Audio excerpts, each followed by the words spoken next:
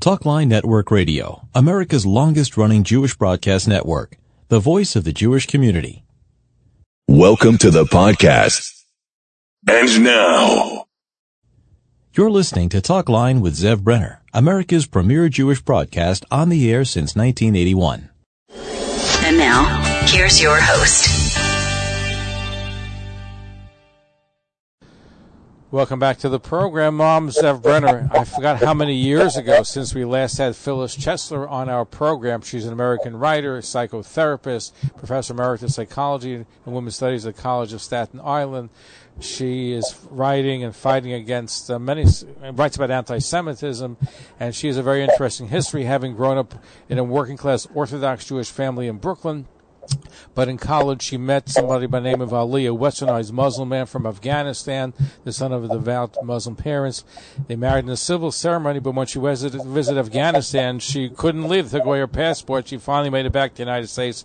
She's now fighting and trying to get people out of Afghanistan. So, Phyllis, good to have you back. It's a pleasure to be with you, sir. Thank you. So I first wanted to start off. You grew up in an Orthodox Jewish background in Brooklyn, New York. We're in Brooklyn, by the way. In Borough Park. Borough Park. I guess Borough Park was a different Borough Park then. It was, but I still went to Machziki Talmud Torah and then to Marshallia High School, as well as to public schools. And if I'd been a boy, I might have become a chazan. I'm a lady. If you would have been a boy, you would have become a what? A chazan. A chazan, a cantor. Yeah, in those times, it wasn't done. Possible. So, in any event. But so how'd you end up meeting Ali, marrying him? Because you come from different backgrounds. I was in college on a scholarship. I had never been away from home before. It was a very romantic episode, a first love. But I really didn't know him. We, for example, never discussed religion. We never discussed what his family was like at all, so that when we finally, after 2.5 years, I went there to travel. I didn't plan to live there, and I had a semester of college left. And when the plane landed, they did take away my American passport, which was done with all foreign wives. No, who took it away? The Afghan government. The official. And they were not the Islamic government that we know from the Taliban. This is prior to the Taliban. This is a more enlightened government, so to speak, right? Well, no, not so fast. It was not a Taliban government. It was way pre-Taliban, early 1960s. And I didn't have a passport. And I met my father-in-law, who I didn't know had 3 wives and 21 children, because my groom never mentioned that, nor did he tell me that I would have to live with my mother-in-law, which is pro forma for any Afghan daughter-in-law. And nor did he tell me that I would be essentially in pretty posh herda.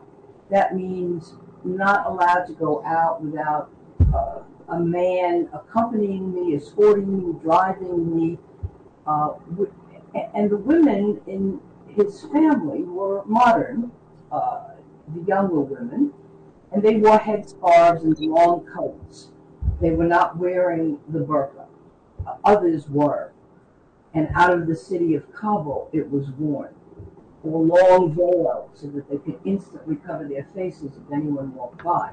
And I write about this adventure, which I think was Bashert, in An American Bride in Kabul.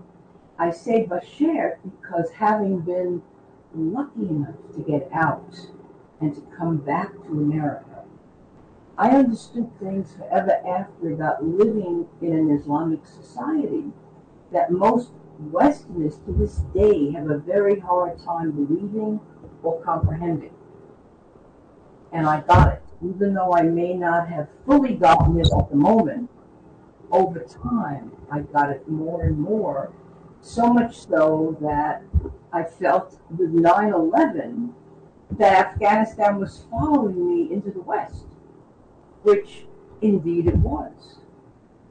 That is the country that sheltered bin Laden, Mullah Omar, the caves of Tora Bora, that is the country now that myself and a grassroots group of women have been trying to rescue.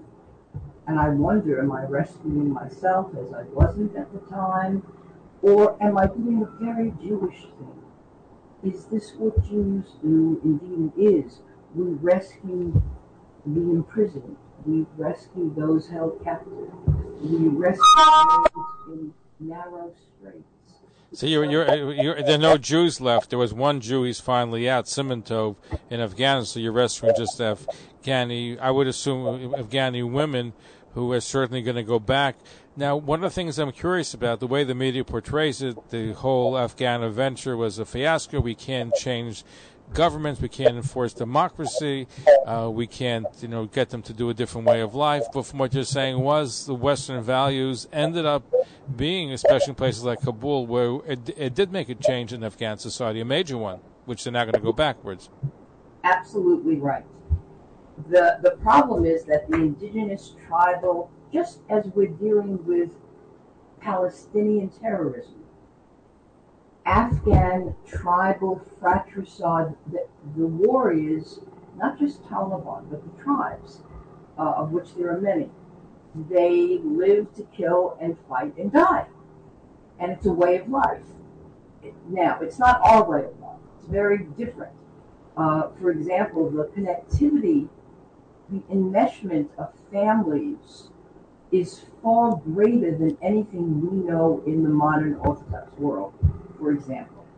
And if a girl or a woman, because I've done studies on honor killing, if a girl or a woman refuses to veil or doesn't veil properly or won't marry her first cousin when she's very young, her family will kill her. Now, not all families, because you're right, America, with our boots on the ground and our enormous capital infusion, we were able over a 20-year period to give hope to and educations to and shelter to the shelters for battered women and education for women and for dissidents and for open-mindedness, for tolerance. So we succeeded in that, but that was fragile. Those are the very people, those are the children of our dreams that want to come here now, that want to escape the savagery of the Taliban. Now, you mentioned that you were able to escape. How did you leave Afghanistan? Because you were held prisoner, they had your passport, so how were you able to leave the country and free yourself? You're giving me a great opening. You have to read my book, An American Bride in Kabul.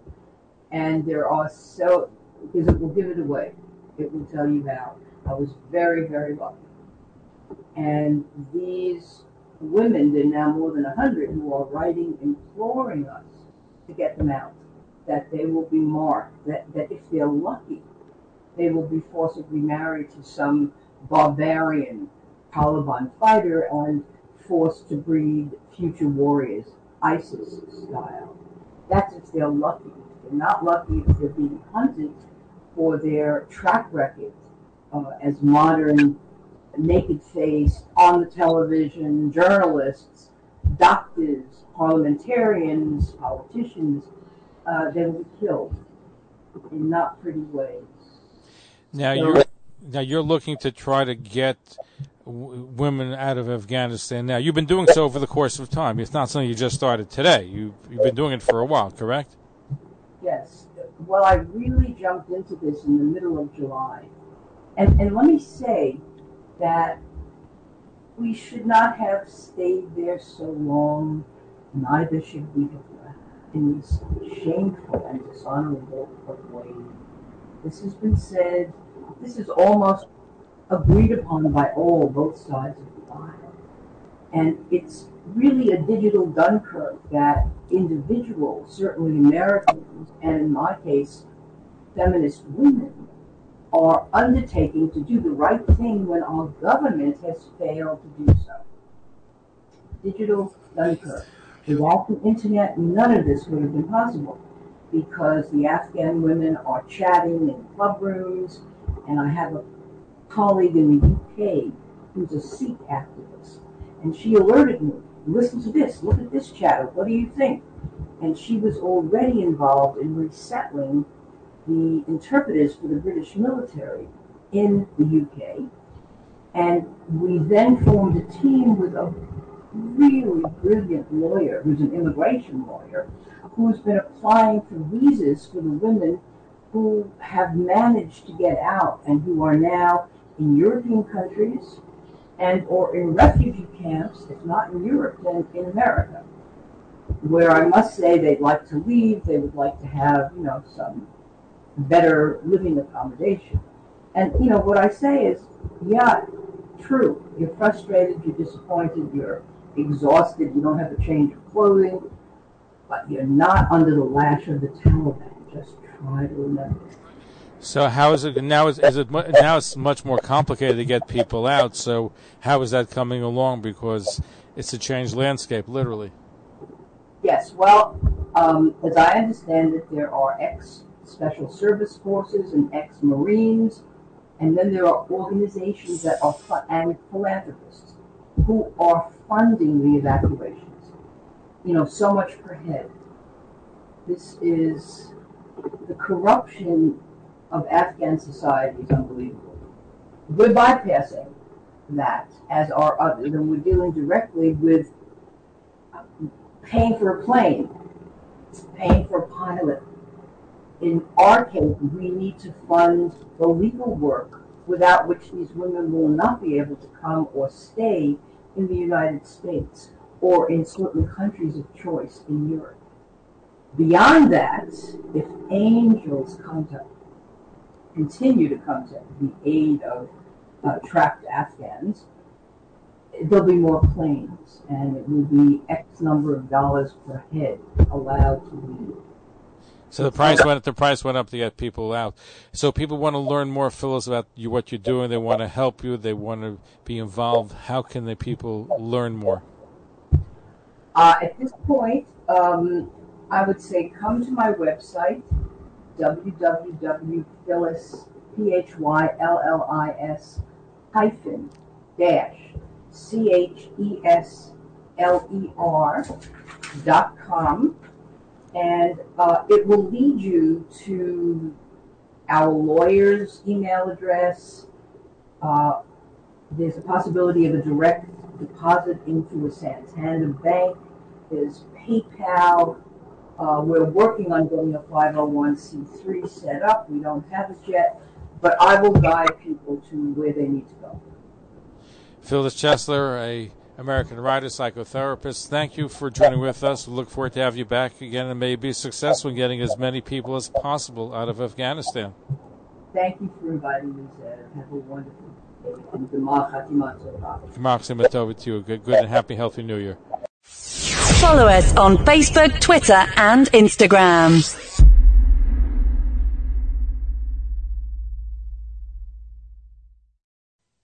Talkline Radio and TV with Zev Brenner is just phenomenal. Everybody concerned about the Jewish community should listen and watch. He has the best guests. He asks the most interesting questions. He's always so well prepared. It's talk radio and television from a Jewish point of view at its very best. To advertise on the Talkline network and Talkline's email and social media blasts reaching over 70,000 people, please call 212-769-1925, extension 100. That's 212-769-1925, extension 100. Or email info@talklinenetwork.com. Thanks for listening. For continuous Jewish programs, talklinenetwork.com, or our 24-hour-a-day listen line at 641-741-0389. For past shows, you can find us on iTunes, Spotify, Amazon, YouTube, Instagram, and all major podcast platforms, or jewishpodcast.org. Thanks for listening to the TalklineNetwork.com. Talkline Network Radio, America's longest-running Jewish broadcast network, the voice of the Jewish community.